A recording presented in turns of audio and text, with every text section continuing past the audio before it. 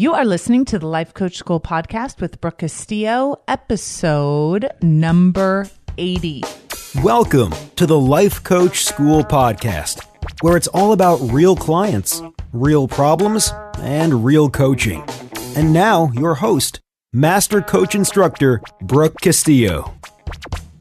What do you mean, episode number 80? What? So awesome. All right. So, every 10 episodes, I bring in one of my teachers and I talk about them. And Stephen Cope is one of my teachers, not as deep and long as a lot of other teachers that I've had. And some of the previous teachers I've shared with you, I've studied with them for years. But Stephen taught me something that changed my life forever. And you guys will have teachers like this in your own life. And they'll say one thing that will change your life forever. And it may be something you read in a book or something they say to you or something a coach says to you that changes everything. I just had one of my students write a blog post and she said that one of the things that I had said to her changed everything for her. And when I was coaching her on weight loss and she was talking about food choices, one of the questions I asked her is, does it feel like love? When you're making decisions, you can ask yourself, which choice most feels like love? And it was just one question that I asked her. And, who knew that that would be the most impactful question I could ask her out of the hundreds of questions that I probably asked her. Well, Stephen, I read his book. First of all, if you guys don't know this about me, I love yoga. I am obsessed with yoga. I like hot yoga. The hotter, the better.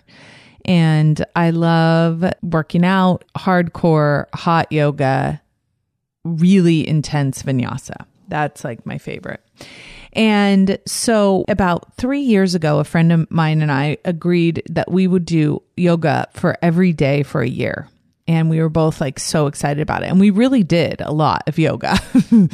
And it really changed my life because I really kind of did a deep dive into my own body and the process of being connected to myself. And one of the things that really helps and I think is aligned when it comes to the weight loss is really the process of yoga really connects you to your body. And holding the poses is very similar to holding an emotion when you're learning how to overcome eating emotionally. And so I really love the idea of yoga being a metaphor and eating being a metaphor. And it's so interesting. I go to this yoga studio called Leap Yoga in my area. And one of the women that teaches there, her name is Emily. She's someone that I went to grade school with. And if you guys have heard me talk about grade school, I went to a very small school in Los Gatos, California called Hillbrook. And we all went through, there were like 12 of us, and we all went through from 1st to 8th grade pretty much. And Emily was one of the girls at the time in my class, and we basically grew up together. I feel like in some ways, she's like my sister. And we didn't talk to each other at all in between 8th grade. And now, we're both in our 40s and we both live in the same area. And she's one of my yoga teachers now. And I love her class and it's totally fantastic. And we're good friends. And one of the things I said to her is, let's do a retreat where we're doing yoga and working on emotional eating at the same time. So that might be something that we end up doing locally here for our yoga studio. So anyway, I think that yoga is really a powerful practice. I think the mental practice of yoga and also the physical practice of yoga. Now, I am not a scholar when it comes to yoga and studying the tradition of the mental aspect of it. I use yoga for my own kind of recognition in my own body. And I've learned so much from my teachers. So 3 years ago, when I was really into this whole thing, I started reading a lot of yoga texts. And when I say texts, I mean people that wrote books about their personal experience in yoga. And that's how I found Stephen Cope. And he wrote a book called Yoga, and he wrote a book called A Quest for the True Self. And then he wrote a book called The Great Work of Your Life. And The Great Work of Your Life was one of those books that changed everything for me. And the distinction that he made that changed how I view my own work changed everything for me. And he talks about it extensively in the book, but I think it was just, I read it in one moment and it changed everything. And the distinction that he made is that there is the work of your life that you do, but the point, and I'm summarizing, the point of the work of your life is not what you accomplish. It's not the body of work. It's not how many people you touch.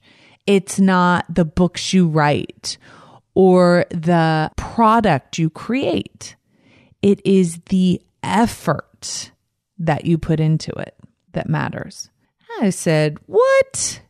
What do you mean it doesn't matter what you create? It's the process of the creation that matters. It's the effort that you're putting into it. It's the work. It's the showing up that matters. And that distinction, and I have had that distinction a little bit from Steven Pressfield, and you guys have already talked about him being one of my great teachers, but the way that Stephen Cope said it just really impacted me in a different way. And so when I read this book, I was stunned by that concept. And it really had me shift my focus from what is it that I'm creating to what is the effort I'm bringing forth to the creative process. Can you guys even just see the distinction there?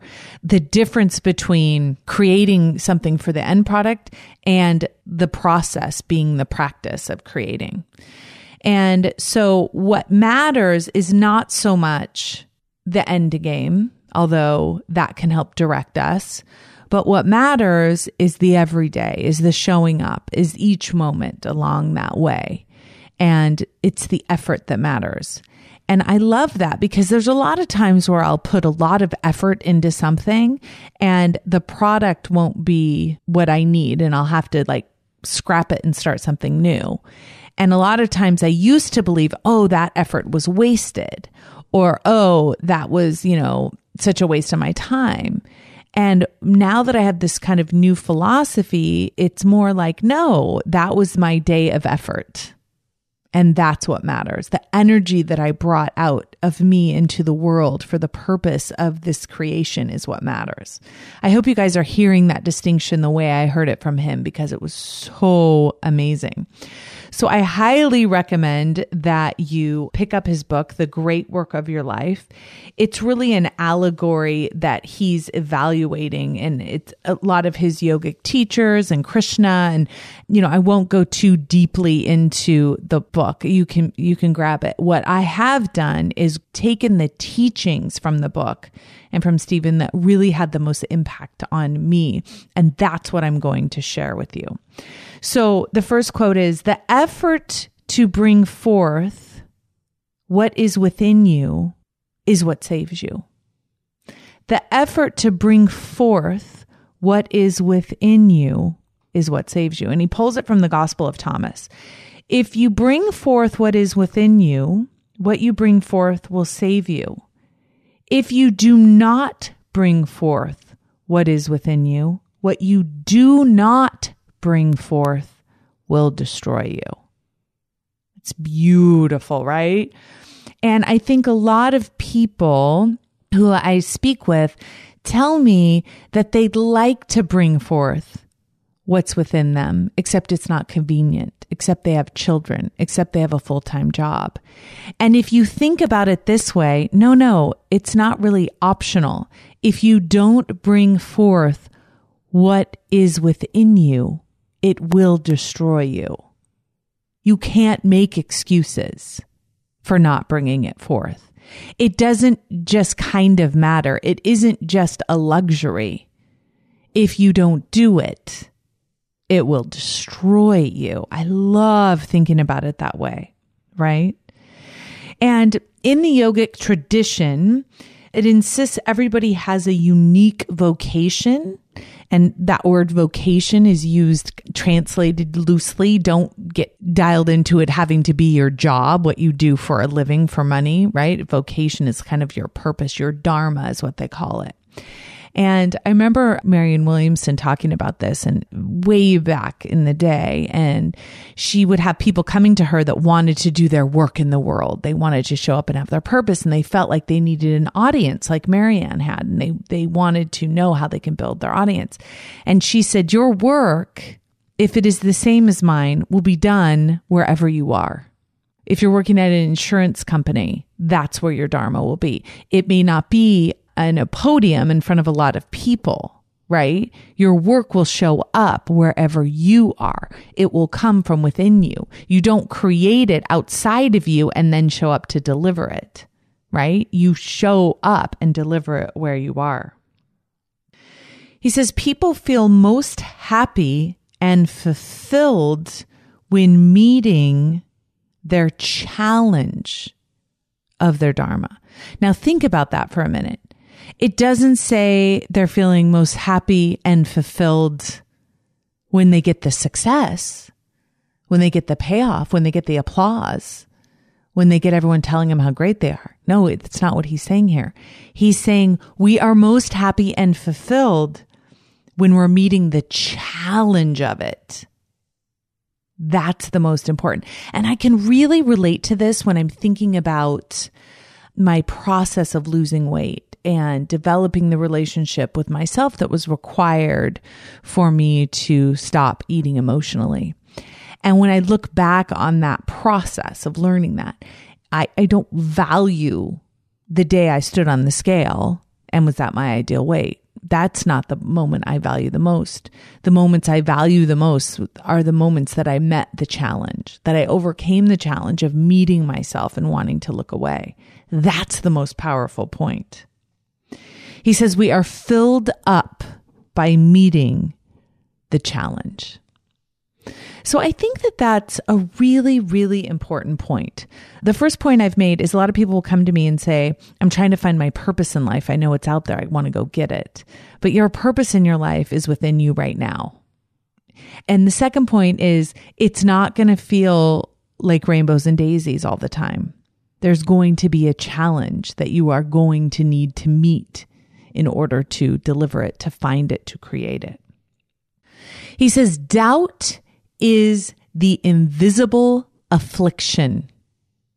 Oh my gosh, I love the way he says that. Doubt is the invisible affliction. I think so many of us can relate to that and having that doubt, right? He quotes Krishna saying, inaction is full of action. We are always taking action. So when you are not taking action, he says inaction is full of it. When we are not taking action towards our Dharma, towards what we're meant to do, towards what is inside of us, we are taking action against it, right? We are not just sitting still. We are always taking action. We're either taking action for ourselves, making that effort for ourselves, or we're taking action resisting it. There is a certain action that leads us towards our fulfillment. It is the action to fulfill our calling. And remember that calling is not going to feel like rainbows. We are going to be called to the challenge, right? And that's overcoming the challenge and meeting the challenges where we will find our fulfillment.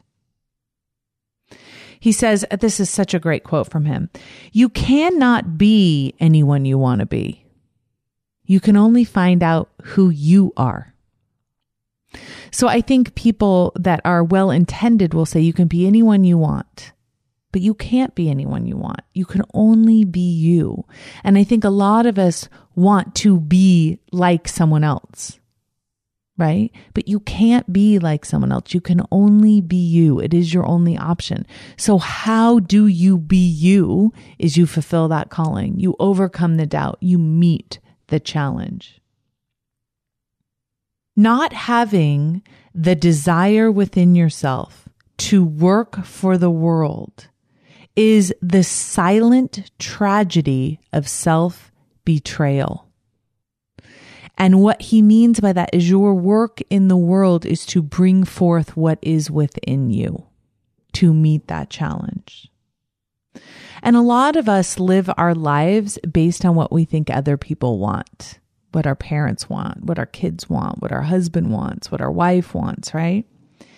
He says, at a certain age, it finally dawns on us that no one really cares what we're doing with our life. If you live someone else's dream, it can't ever benefit you or them. So if someone has a dream for you, your parent wants you to be a doctor or a lawyer, your husband wants you to be a stay-at-home mom or wants you to work full-time, whatever it is, you can't live out a dream for someone else and have it benefit them. The world doesn't work that way. You can only fulfill your own desire. You can't fulfill desire for someone else. Failure is a part of all Dharma stories. Failure is a part of all Dharma stories. We only know who we are by trying on various versions of ourselves and failing at them. I think so many of us look at us trying on those different versions of ourselves and failing, meaning something has gone wrong. And what he's saying is, no, that is the process.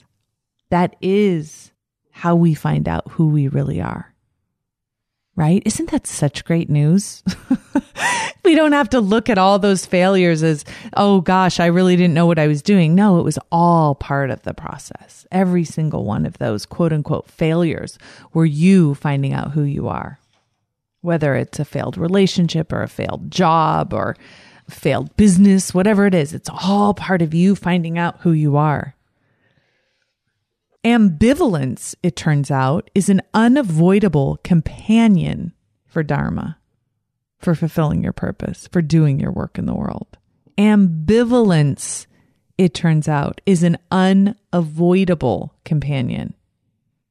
So that second guessing, that questioning, that not being sure, that doubt is all a part of it. Success and failure, now he's quoting Krishna here, success and failure are not your concern. Your task is to bring as much life force as you can muster to the execution of your work. This is the part that just like makes my mind explode.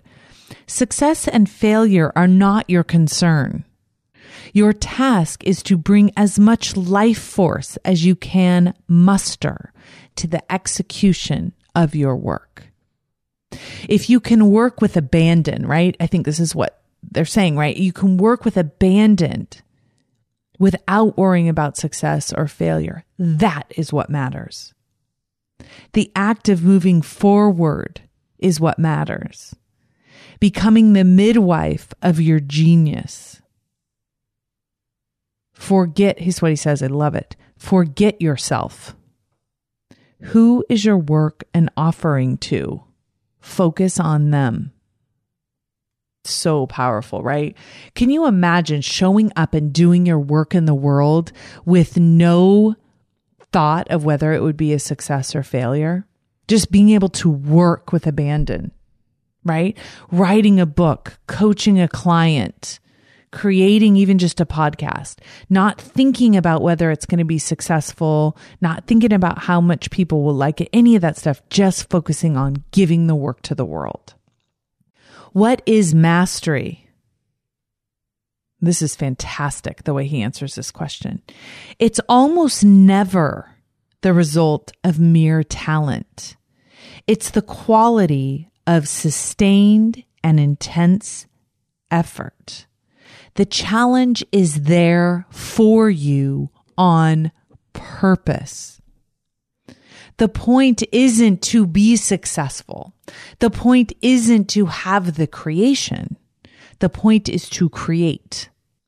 The point is the effort. The effort is the point, right? He says this so eloquently in so many different ways that I think this is why this book had such an impact on me.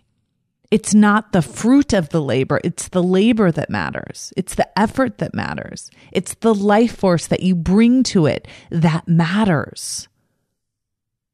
Could you live your life that way? Could you find mastery by not worrying about the outcome, but only focusing on the effort that you bring?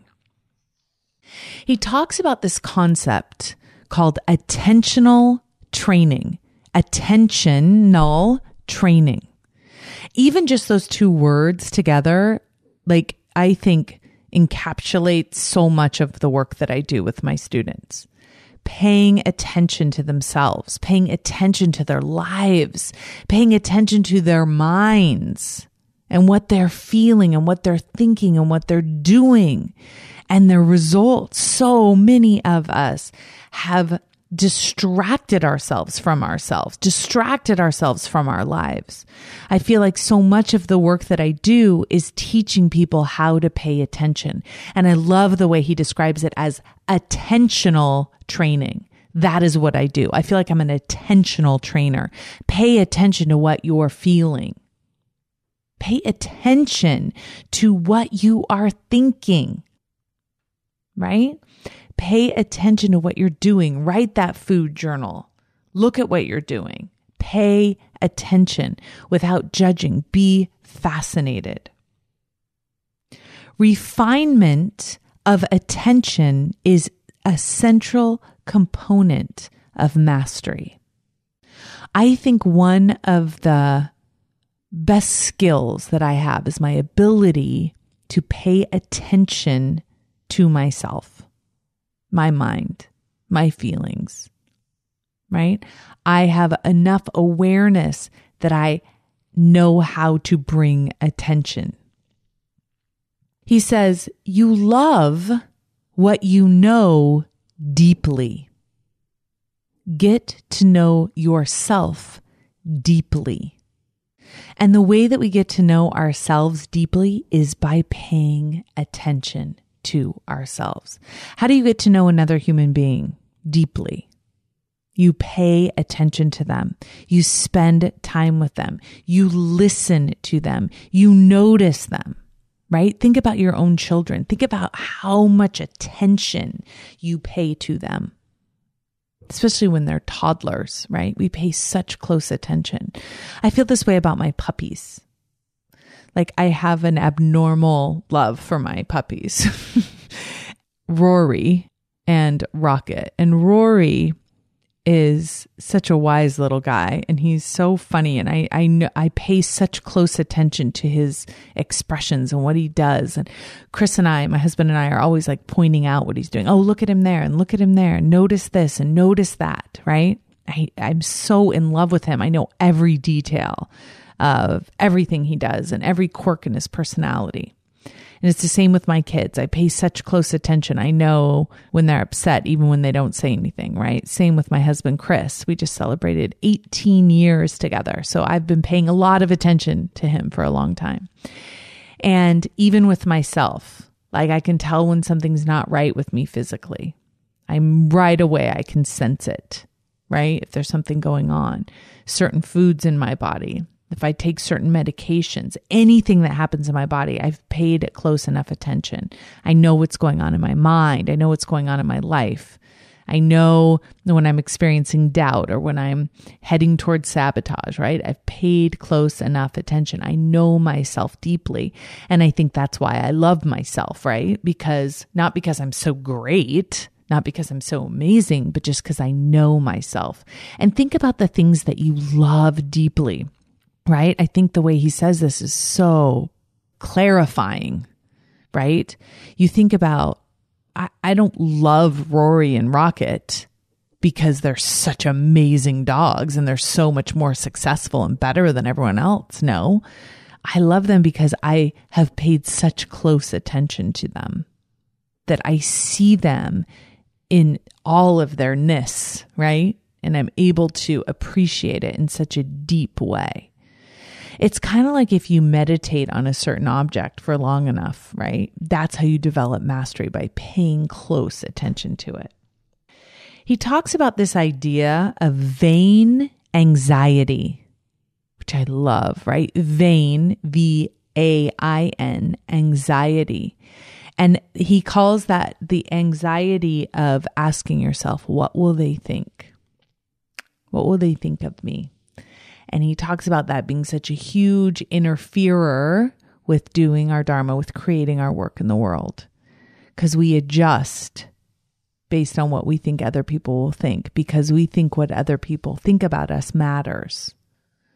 But the only reason it matters is because what we think about what they think, right? Vain anxiety, such a great way of talking about it. He also talks about the concept of the pain of pain, right? It's kind of like the fear of fear, the pain of pain. There's genuine pain that's a part of life, and then there's suffering that we heap on top of pain, right? There's physical pain, and then there's the emotional pain we add to it. And the way that he describes it, he says the aversion to pain is what adds suffering. I really like his solution for it too.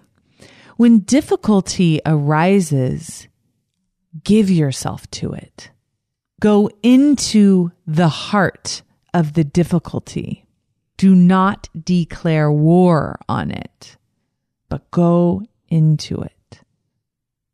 I love it, right? It's like, instead of resisting it, instead of thinking there shouldn't be a challenge or it shouldn't be hard, you go into it and you give yourself to it. This concept that I think is so amazing, I was looking, when I was preparing for this podcast, I found it in the book and I had underlined it and starred it and wrote amazing on the page. This is what it says. You cannot choose life without also choosing death.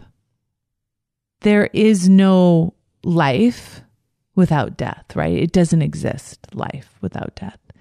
And I think that is, on the largest scale, if we're choosing to live, we're also choosing death, right? It's part of it. But I think on a smaller scale, when we choose to do our work in the world, we're also choosing the challenge. We're also choosing the difficulty. And if we can see that we're choosing it and we can consciously pay attention and give ourselves to it, we will have a much deeper experience of living our purpose, of living our dharma, of doing our work in the world, than if we constantly try to resist or avoid any kind of challenge. Difficulties are an opportunity for evolution. They destroy us to recreate us. And I think after I read this book was when I really got into my mind that I wanted to evolve. I wanted to keep evolving into a deeper, richer experience of myself. And knowing the challenges and growing and setting goals and putting the effort into it is what it means to be alive. It's not distraction and comfort and hiding that brings me the happiest version of myself, right? The happiest version of myself is someone that's constantly being challenged by my own work in the world. Difficulties are an opportunity for evolution. The last concept is a concept that he talks about and references Carl Jung in it. And it's so amazing to think about. If instead of resisting conflict and instead of trying to resolve it, we can hold it. This is what they say.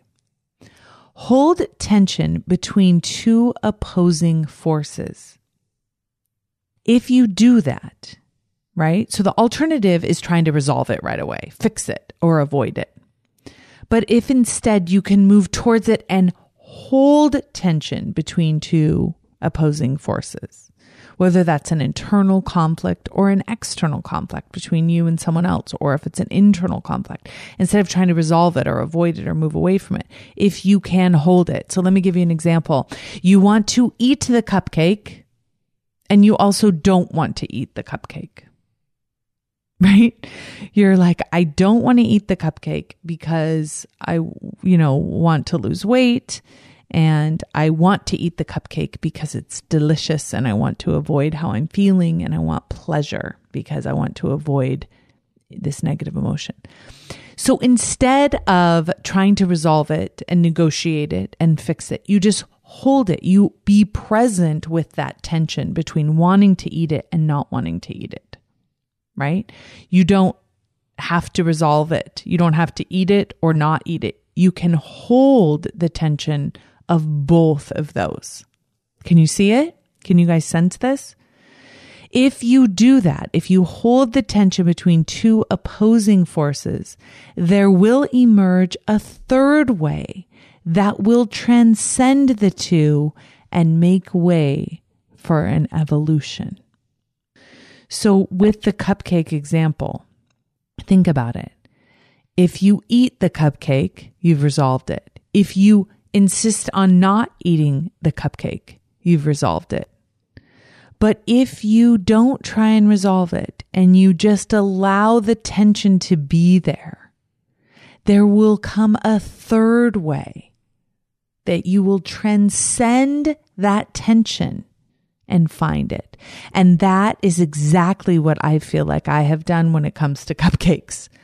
I no longer need to resolve that tension between the two because I feel like I have evolved beyond the argument of whether I'll eat it or not eat it.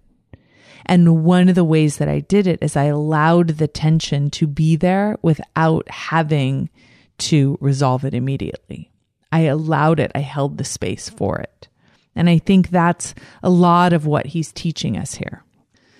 Now, I pulled out some notes. It's so interesting. So when I was preparing, I went through the whole book and looked through all of my underlined notes that I had in the book. When I read a book, a hardcover book, which is the one I have here, I go through and I write in the book and I underline and I star and I circle. And when I go back through, I love reading what I've pulled out. I also, in this book, had a piece of binder paper tucked into it where I had written some notes, and that's not normally something that I do. But I pulled the piece of paper out, and I just want to share some of the thoughts that I had written on here because I think they're worth discussing. This one is really powerful. Motivation is an intention, not an impulse. Motivation is an intention, not an impulse. So a lot of us wait to be motivated, right? We want to have that impulse come over us. And what he's saying is it's an intention. Motivation is something we can cultivate to completion. He says ambition, which is a choice for something greater, right? When you have ambition, I had a whole podcast on this. When you have ambition, you choose something greater. So when you have ambition plus expectancy, which is choosing to believe something can happen, that's when you have motivation. Can you see that it's an intention over an impulse? It's ambition, which is choosing something greater, plus expectancy, which is choosing to believe it can happen, equals motivation. Ambition plus expectancy equal motivation. Ambition and expectancy are both choices. It takes effort to focus on your desired goal. It takes sustained effort to complete it. But the purpose is not to complete it. The purpose is the sustained effort. Courageous action should be measured, not the result. Ooh, I love that. I think we're trained against this, right? I don't think our effort is measured in school. It is only the grade at the end, right? We don't get graded on how much time and energy it took us to create it. We only get graded on the end result, which I think is so powerful because if I could be graded on the effort that I put into it, which I think is how we are internally graded, we know what we have put into something. And when we put our head on the pillow at night, what matters is, are we proud of ourselves?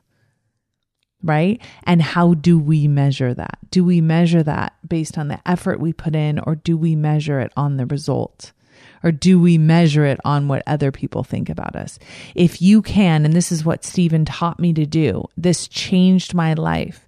He taught me to measure myself based on my effort, not my struggle, not my resistance, not my angst, but my effort, my genuine effort. For me, that looks like deliberate action. That looks like managing my mind. That looks like taking responsibility and cultivating my feelings that will fuel the result I want to create. And I take credit for every result in my life, whether it's a wanted result or an unwanted result. And the most important thing to me now, and what I have really kind of integrated into my life, is what matters is that I'm suiting up, I'm showing up, and I'm delivering. What the effect of that delivery is really none of my business, right? The success that I create isn't in how many dollars I make or how many people I affect. The success is in the effort that I put forth. And I will tell you that since I have switched my mind to that, that is what has made all the difference in terms of the success that I've created. And it's just like icing on the cake. Because what matters to me is, am I showing up in the best way I know how? Am I delivering what is within me? Am I putting that out into the world? Am I meeting the challenge and holding the difficulty and not worrying that it's not part of the process, right? But using it as a way to create. I'm absolutely thrilled for those of you who don't know Stephen to read his work and to become more familiar with him. And for those of you who have never done yoga, I hope that he will talk you into it because it's a beautiful practice. And it doesn't have to be vinyasa hot yoga, although you should absolutely check it out. It's the best. But yin yoga, which is relaxing, anything that tunes you into yourself and into your mind and into your body is a beautiful thing. So I hope you guys have enjoyed this as much as I have, and I will talk to you all next week. Have a beautiful week, everybody. Bye-bye. Thank you for listening to the Life Coach School podcast. It would be incredibly awesome if you would take a moment to write a quick review on iTunes. For any questions, comments, or coaching issues you would like to hear on the show, please visit us at www.thelifecoachschool.com.